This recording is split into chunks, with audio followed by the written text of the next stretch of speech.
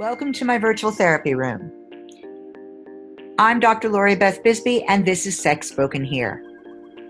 I am a sex coach, psychologist, and relationship therapist.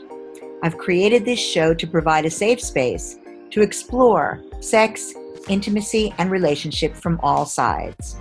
I wanted to create a space where all types of people from all walks of life could talk about sex, sexuality, intimacy, and relationships. My mission is to take sex and conversations about sex out from the shadows and into the light. In this space, my focus is on authenticity, out-of-the-box strategies to deal with issues that arise, and helping people to become adventurers when it comes to their sex and romantic lives. Welcome to my virtual therapy room. I'm Dr. Lori Beth Bisbee, and this is Sex Spoken Here. Remember, this podcast deals with adult themes.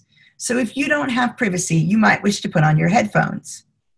Today, I'm on location in New Jersey in my childhood bedroom, and we're talking about what happens when you discover you and your partner have mismatched levels of desire.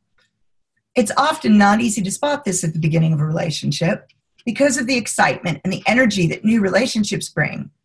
But once you're in a long-term relationship, the mismatch will become apparent, and that's when difficulties start. Joining me to discuss this topic is Pam Koster, founder of Down to There. After a decade and a half at Apple and Facebook, Pam left her career in high tech to found Down to There, to share her real-life stories of challenges and successes around sexuality in her marriage. Through her writing, speaking, and coaching, she hopes to inspire individuals and couples to find ways to renew and deepen desire and intimacy in their own relationships. Pam is also passionate about raising awareness within the medical and mental health communities about the positive impact of peer support on female sexual health. Recently, she presented her research on this topic at the 2018 International Society for the Study of Women's Sexual Health Conference and at TEDx Palo Alto. Now, there are some links that will be in the podcast notes for those of you who are getting this as an audio file, but I'll also put the links under the video in the comments section on YouTube. Welcome to the show, Pam. Thanks. It's nice to be here. So, we're talking mismatched sexual desire. And I understand that's something you know well.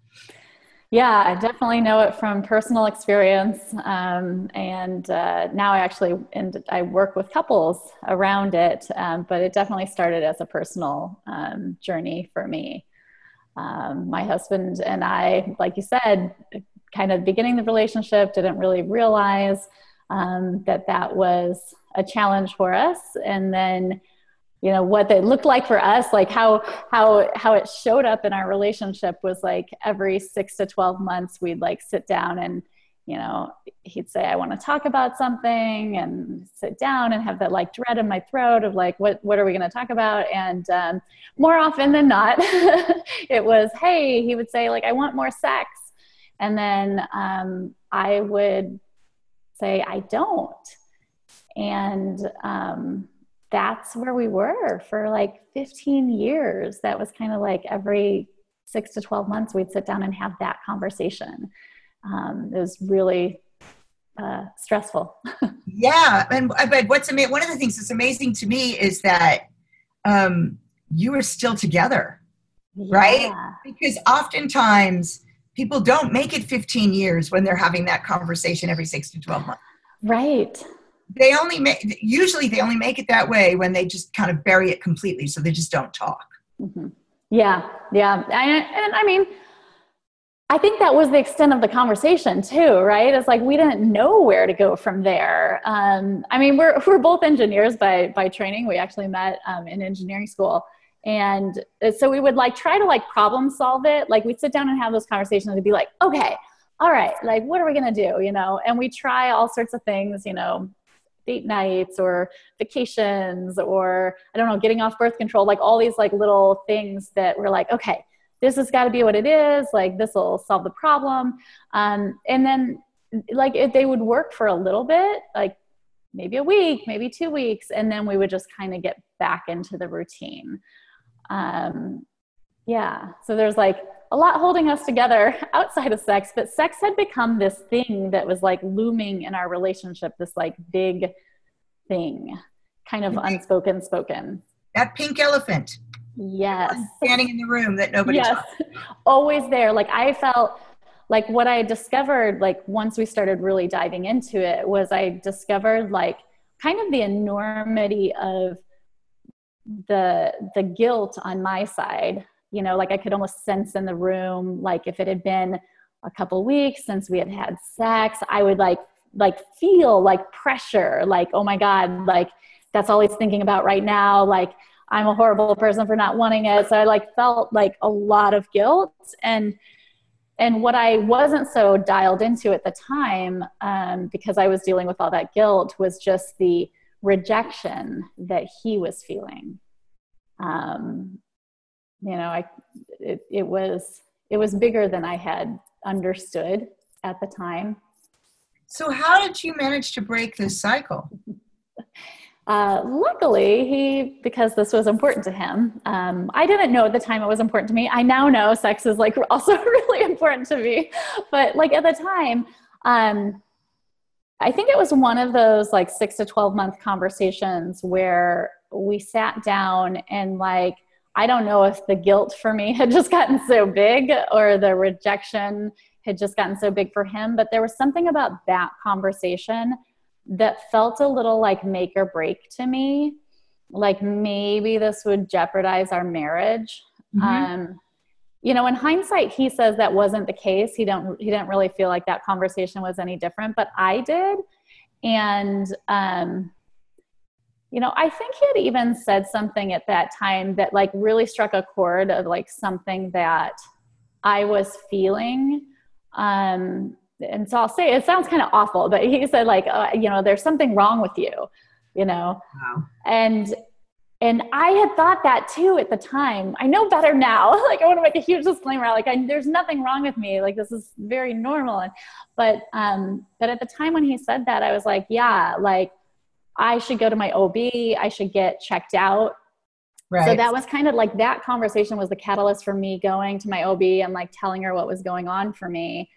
And it was funny. She kind of did this like sweet little chuckle, and she's like, oh honey, like you and every other woman struggle with sex. You know, she was like so normalizing about it.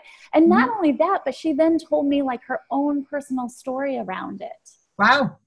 And it was just it wasn't, I don't know. It just felt so normalizing. And so like, at first I felt like super relieved, like, oh, good. I'm not alone. Like, this is great. And then it was like she pulled the rug out from under me. She's like, yeah, but your hormones are fine. And like, there's no like treatments for this. So sorry, you know, but then she told me, she's like, well, I went to therapy, and she was like, and now we have sex once a week and it's great. And I was like, oh, you know, that sounds great. At the time, that sounded great. I have a different opinion a little bit now, but yeah, so that was kind of the catalyst. Was we sat down to have one of those conversations, and it hit me in a different way that felt more serious. Like I really needed to do something. And through that, we actually ended up finding, it's funny, I reached out to all these therapists and they were all booked. Like I reached out to like half a dozen therapists, and every single one like wasn't even accepting clients. That's how many clients they had, which like reinforced like my OB's message, like, hey, like there's a lot of people that have this problem. And so then we ended up finding someone to work with, which like started like kind of the path to a better sex life. I mean, I think one of the things that people don't realize is not only is this a common problem, but that the vast majority of the time, there are no physiological issues causing it. Yeah. And most of the education around it, and most of what you see is, and here are things like, well, and it's, you know, I should say, you should always get checked out, right? You should always get checked out. I'm glad I did, yeah. Right. But most of the education around it suggests that, you know, you're going to get checked out and you're going to find out your estrogen is low or your testosterone is low or something where you can take a pill or wear a patch and everything will be fine. But my experience is the vast majority of the time, that's not the case. Yeah. And that the reasons are varied. Some people simply have a lower sex drive, period. That's how it is. And accepting that can be a real difficult, it's not kind of worse than having something wrong with you. Mm-hmm. To say, well, and I think, if you have two people in a relationship, like, of course, someone's going to be higher and lower. And, in some cases, it's going to be like a greater gap, and that becomes harder.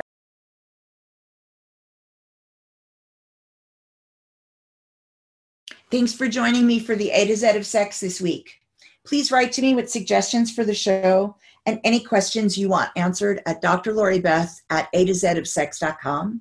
That's drloribeth@atozofsex.com. Do follow me on Twitter and Instagram, where I'm at Dr. Bisbee, and Facebook, Dr. Lori Beth Bisbee.